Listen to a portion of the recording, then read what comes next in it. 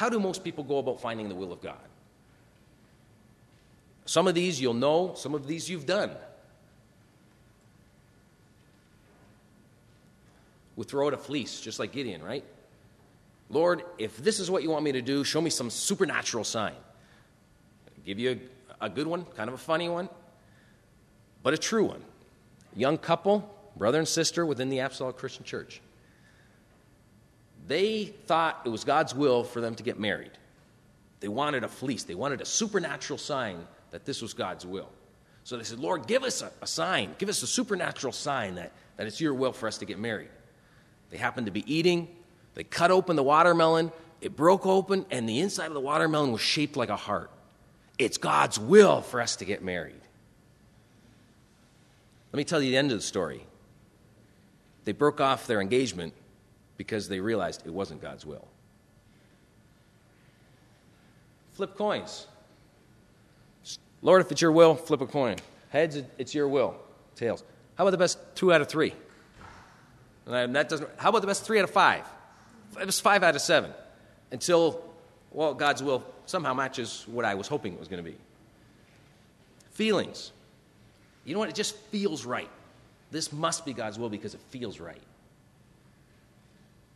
I'm just going to go fishing. I'll just look anywhere and everywhere. I'm just going to cast out the line, and whatever I pull in, that must be God's will. Fasting. Lord, I'm going to give up this so that you can give me this. I'm going to give up this so that you can show me what your will is. Again, fasting in and of itself is a good thing. But when it's used to try to twist God's arm into revealing his will to you, it's wrong. Defaulting. I'm not going to worry about it. I'm not going to worry about finding out the will of God. I'm just going to sit here and I'll trust that God's will is going to happen. Whatever happens, happens. Dipping. It's a wonderful tradition within the Apostolic Christian Church. Take the word of God, Lord, show me what your will is. Open it up. I point to a verse, and that's what the will of God is. Delegating. I don't know what to do. What do you think God's will is for me? What do you think I should do? And I'm going to go poll 10 people to find out what they think God's will is for my life. Dreaming. I need a vision, Lord. I need a voice to come from heaven that says, thou shalt do this. And I think probably with many of you, just sit on your duff and just procrastinate. And eventually, you'll come around to God's will. Sliding. It's going to take the path of least resistance. That must be the will of God. Or maybe I'm sure there's some of you in here, I'm just going to think it through. I'm a logical thinker. It's got to make sense to me. God's will must make sense, and I'm going to keep thinking it through until something makes sense, and that must be God's will. And many times in our quest for trying to find God's guidance in what he wants for our lives, we become our own worst enemies. If we take the game of chess, if I want to know, I'm a chess dummy. If I want to know what the best move is to make in a chess game, what do I need to do? I need to study the rule book. I need to go to Kohl's or to wherever it is, to Barnes & Nobles, to Chapters, and I'm going to find Chess for Dummies. And I'm going to study this book. And I'm going to memorize all the rules and the plays and the tips and the techniques. And as I'm doing this, I'm going to make sure I practice. And after I've done this a little bit, because it's only so much you can practice by yourself, I'm going to begin to contact some other people that are what I would call chess masters or experts in chess. And I'm going to talk with them. And I'm going to practice with them. And I'm going to play against them. I'm going to probably lose, but in the process I'm going to learn a little bit more. And then I need to find a mentor. Out of all these chess masters that I know, I want to find a mentor so that I can study under him and he can teach me what to do. And I'm going to continue to practice. And obviously the key, you can see, is practice, practice, practice. Because if you don't practice it, you're never going to become good at it. Now, what if we take that analogy and apply it in a spiritual sense to our lives? If I want to find out what the best move is to make in my life as a Christian or as someone that wants to become a Christian, what do? Following the same analogy, I need to study the rule book. And that rule book is pretty simple. It's the Bible. I need to memorize it. I need to meditate upon it. And I need to obey it. Because memorization and studying it without obeying it does me no good. And then as I'm doing this, I'm also going to begin to converse with spiritually mature, growing Christians to gather some godly counsel on how to study the Word of God and how to live my life as a Christian. And I'm going to continue to obey what I learn and what God tells me. At the same time, I need to also develop and walk with a mentor, and that being the Holy Spirit. Because the best mentor from within our circles or outside of our circles, the best mentor that may be out there, the best Bible teacher you can think of, is still not as good as the ultimate mentor being the Holy Spirit. And I continue to obey. We can't expect that God is going to reveal His light, His will to us if we're not obeying His will for us today. The classic example of this that I think of is Jonah. God told Jonah, go to Nineveh and preach. Jonah didn't want to. He said, no, I'm not going there. I'm heading the other way. He gets on a ship and he heads off. Now let's say that the storm didn't come up, there was no whale, and he gets to the other side of where he wanted to go. He steps on shore, he kneels down, Lord, what's your will for me here? What do you want me to do? Do you think God's going to say, well, let me see. Okay, why don't you go and preach to that city over there instead? No, He already revealed His will to Jonah in the first place. Go to Nineveh and preach. That will doesn't change. If Jonah's not doing that will, God's not going to reveal another will to him. He reveals His will for you today. If you're not doing it today, He's not going to reveal His will for tomorrow. So what is God's will? What does the rule book say? For many of you here, there's only one will. And that's God's will that you be saved. Until then, there is no other will for you. You know, I laugh, and those of you who heard this in Kitchener, my brother-in-law is unconverted. And he was dating a young lady, also from our church, over in Hungary. He lives in Germany, she lives in Hungary. And they were praying about it, trying to discern, is it God's will that they get married? And I told my wife, I said, that makes no sense. How can God tell you what His will is for your marriage when you haven't even followed His will to be saved? And so we talked to him about that because they were struggling. They were fasting. They were doing all kinds of things, crying out because God wasn't revealing His will, whether they should get married or not. Duh! You're not following the will today. How's He going to tell you for tomorrow? 2 Peter 3:9 says, the Lord is not slack concerning His promise, as some men count slackness, but is long-suffering to usward. And here's the key. Not willing that any should perish, but that all should come to repentance. And 1 Timothy 2:3 says, this is good and acceptable in the sight of God our Savior, who will have every man to be saved and to come to the knowledge of the truth. That's His will.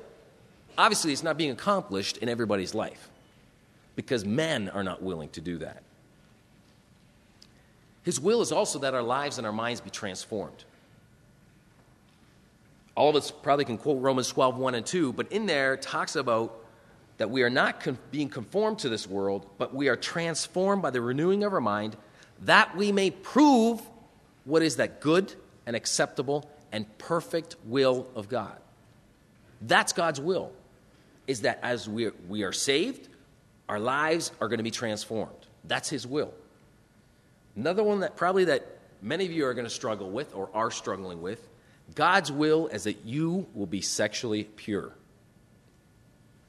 That's His will. 1 Timothy 3:7, one of the few instances in the entire Bible where God says, this is what my will is, explicitly and clearly. For this is the will of God, even your sanctification, your purification, your holiness, that ye should abstain from fornication, that every one of you should know how to possess his vessel in sanctification and honor, not in the lust of concupiscence, or not longing for, desiring, or lusting for that which is forbidden. For God hath not called us unto uncleanness, but unto holiness. That's the will of God. There is no other. If you're in a relationship and wondering, should I take this to the next level? Don't go to God and pray about it.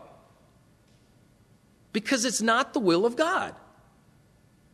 It's a rhetorical question to go to God and say, Lord, is it your will that I should move my relationship with this female or male, depending on who you are, to the next level?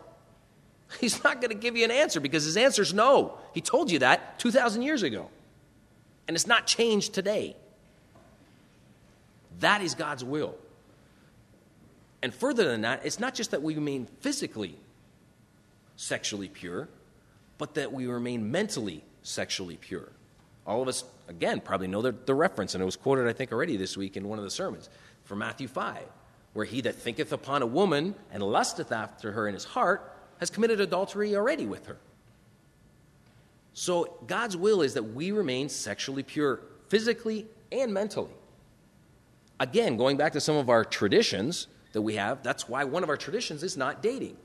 Because it doesn't put you into a situation that you will destroy your mental sexual purity as well as your physical sexual purity until after you have committed to following the will of God and he has directed the two together.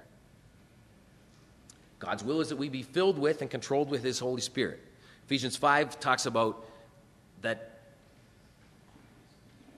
we would walk circumspectly, or we would walk diligently, we would walk perfectly before God, not as fools but as wise, redeeming the time, and that we would not be drunk with wine, wherein is excess, but be filled with the Spirit. And he says, but be understanding what the will of the Lord is.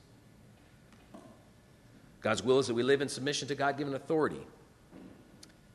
Sometimes God's will is that we go through difficult circumstances and situations, even suffering, to accomplish his purpose. God's will is for us to enjoy eternal life. And God wants us to know his will. For sake of time, I'll fly through this stuff. The Bible is the revealed will of God. There's nothing more to the revealed will of God than the Bible. So we need to fill our heart, our mind, everything with that word of God. Oh, wrong way, sorry. And the will of God is wrapped up in who we are, our character. Not necessarily in doing certain things, but who we are. Because that's how he makes us to be lights, by who we are, not by a set of rules and standards that we follow. And God uses the daily small choices in life to cumulatively build us into who and what he wants or what he wills us to be. And when we choose to obey what he has revealed in his word already to us, then all the specifics, all the details, all the questions fall in place. Again, seek ye first the kingdom of God, and all these things shall be added unto you. If we do what God has clearly told us to do today, he will, in his own time and way, make sure that we do not miss what he has planned for us, that being his will. How can I know God's will for specifics? We talked now about all the general components of going to the Word of God and finding out what the general will of God is. But what about the specifics? What about what school should I go to? Where should I live? What kind of career should I follow? All the other questions, specific questions now that we would have. The first principle is we need to go to the Lord first. Trust in the Lord with all thine heart and lean not on thine own understanding. In all thy ways acknowledge him, and he shall direct thy paths. So how do we acknowledge him? We do it by demonstrating trust. We trust in the Lord. We practice submission to him. We don't lean on our own thinking and our own thoughts and our own ways. We continually pray, and we seek to live in obedience to what he reveals unto us day by day. We do not cease to pray for you and desire that you might be filled with the knowledge of his will. We can know the will of God if we are following it today to what he has already revealed. So we go to the Lord first. Then what do? We want to understand his principles. We want to understand what are the principles that are found in the Word of God that are already there that will apply to us and that could apply to us. We need to understand, what does the Bible clearly say, which we already talked about, how its principles can apply to all situations. Even though it may not say thou shalt or thou shalt not, there are principles that can be found in the Word of God for every situation we have. But we have to be careful not to misuse the Word of God. Going back to one of our methods earlier that we talked about with dipping, right? I'm going to dip into the Word of God, and He's going to tell me what I need to do. Young man, in his early life, wants to know what the will of God is, and he's seeking about it, and he's praying about it, and he says, what should I do, Lord? How can I follow this will? And he opens up the Word of God, and in the Word of God, he points to a verse, and he's, Judas went and hanged himself. Whoa, that's pretty scary. Those are the Word of God. Lord, I'm obviously wrong. I picked the wrong verse. Give me your will again. Opens up the Word of God and dips again. He points to the verse. Reads it. Go and do likewise. Okay, there's something wrong there. Close the will. And he earnestly prays this time. Lord, what do you want me to do? Reveal to me. Opens the Word of God. Points to the verse again. What thou doest, do quickly. Okay, he's not obviously not understanding the will of God. He's not understanding the principles that are found in the Word of God. He's not understanding who God is. And in many ways, he's misusing the Word of God. The Bible is full of clear directions, full of clear, very clear commands that offer us direction. The more we know of His Word, the more quickly we will understand what God wants us to do. So we've gone to the Lord. We understand His principles. Then we look at what are our options. We don't just take whatever the first thing is that comes along and says, okay, this must be the will of God. It's the first thing that showed up. Some brothers have had the faith in the past. Lord, whoever the first sister is that walks in the door, that's the one you want me to marry. The one that walks in, and I was talking with Brother Bob Friend just a couple days ago, and that exact same thing happened, or very similar anyhow, in the sense that he had written to a brother across the sea, an elder brother, and said, I'm looking for a wife. Can you please choose one for me? And so the brother wrote back and says, I have one for you. She's coming across on this ship at this time on this day.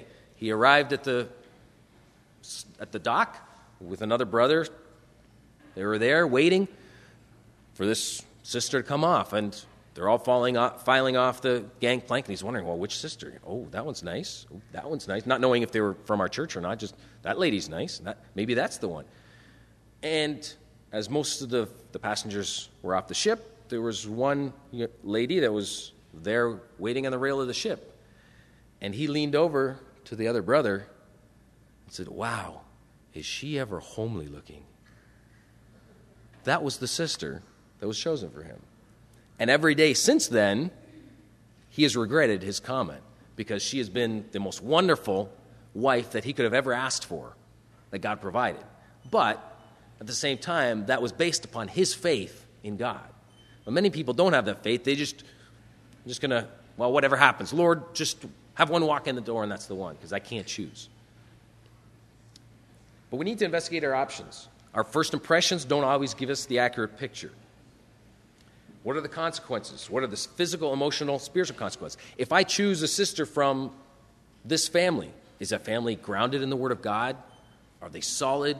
Do they support the Word of God? Do they support the church? All these different questions that come up. What are the consequences of any choice that we would make? Will this glorify God and help me grow spiritually? God give us a mind. He expects us to use it.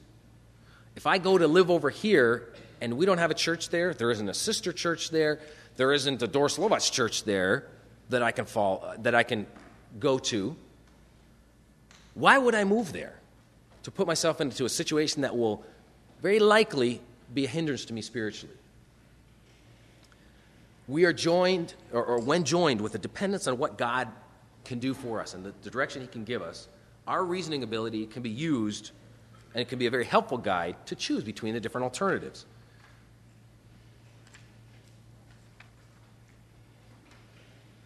Going back to our earlier analogy with chess and also with the spiritual life, to discuss it with others, with godly counsel. Proverbs says, in the multitude of counselors there is safety. The way of a fool is right in his own eyes, but he that hearkeneth unto counsel is wise. We need to seek spiritually mature, godly counselors who use the Bible to help us make decisions. Don't go to somebody and ask for their opinion and ask for their godly counsel, and when they give it to you, they don't use the Word of God. don't regard that counsel. Go to somebody that's going to use the Word of God to help you discern what the will of God is. And asking your friends and peers don't count. Rehoboam, one of Solomon's sons, did exactly that. He went to his father's counselors after his father had died and said, what should I do? Should I go against this army? Should I do this? What is the will of God in this situation? He thought he's going to delegate to others. So they came back to him and said, no, the will of God is not this. You shouldn't go. You should stay here. Send an ambassadors to make peace. I don't like that answer. So he called a bunch of his buddies over. Hey, what do you guys think I should do? They said, oh, yeah, let's go to war. For sure. Look, we got a huge army. We're the strongest nation in the known world right now. Let's go. We're going to conquer them too. Oh, these guys, they're my buddies. They're not going to lie to me. They're not going to tell me bad advice. They must be good. So he went into war, ultimately decimated the army because he didn't heed the right advice. Don't go to your friends and your peers for advice on what the will of God is. Go to godly, spiritually mature counselors that can use the Word of God. Be open to different perspectives. Have your thoughts checked. Be open to being corrected. Don't think that, I found out what the will of God is and I'm just going to plow ahead. Go to someone else and say, does this sound right? Does this sound like I've got the will of God right in my life? Does little good to ask for advice if your mind is already made up. Remember Naaman? Goes to Elisha, I need healing. Elisha tells him what the will of God is. Go to River Jordan, dip 7 times, and you're going to be clean. That's a dumb idea. Why can't I go to the river in my own country? It's nice and clean, the River Nile, and I'll just go and do that. Thankfully, he was open to being corrected by his servant. That said, what's the harm in following the will of God? Don't be a spiritual lone ranger and think that you can figure it out all on your own and that you're going to just go into it even without your buddy Tonto at your side. And then there are situations in which we can exercise our freedoms. He does give us a freedom to use our own heads in making decisions. Especially when it comes to, what color shoes should I buy? What shirt should I wear? There's certain things that we just have freedoms to do. But don't major in the minors. Should I buy this car or that car? Well, unless, of course, it's, should I buy this Viper or should I buy this Dodge Neon? When I don't have the money for a Dodge Viper unless I go into huge debt to get it. Well, maybe that's not God's will. And obviously, this avenue should not be taken by itself. Don't start with exercising your freedoms to figure out what the will of God is. You start with the other principles and you work your way to this. Delight thyself also in the Lord, and he shall give thee the desires of thine heart. Commit thy way unto the Lord. Trust also in him, and he shall bring it to pass. So basically, these are the 5 principles that will guide you to discerning the will of God for your life. You go to the Lord first. You understand his principles as found in his word. You investigate what the options are, what the consequences to each alternative is. You discuss it with godly, mature counselors. And then you exercise your freedom.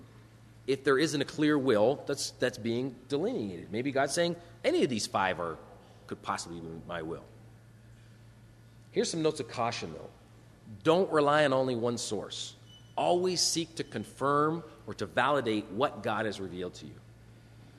To ensure that it's not somehow Satan coming, like we talked about on Monday's lesson, as an angel of light and trying to convince you otherwise. Always consult the Bible in prayer. God's will can be revealed in the circumstances of life. We get cancer, different things like that come up. We get in an accident, whatever the case may be. These can be God's will, and God's will can be revealed through this. However, realize that Satan can also manipulate this. Open doors don't always mean go. Open doors can also lead to elevator shafts that are only going to drive you right down because it's an open door. I'm going to walk through and there's no floor there, and you just go boom right down. So don't think that all of a sudden the door is open and now this must be the way to go. Satan can also open doors for us. Difficulties, pains, hurt, and suffering doesn't mean that you're outside the will of God. Some people think that if things aren't going my way and all these things are bad are happening to me, this must not be the will of God. But yet that's never seen in the Word of God. And don't depend on feelings of peace. Some people use this as the ultimate, oh, this must be the will of God because I have peace about the situation.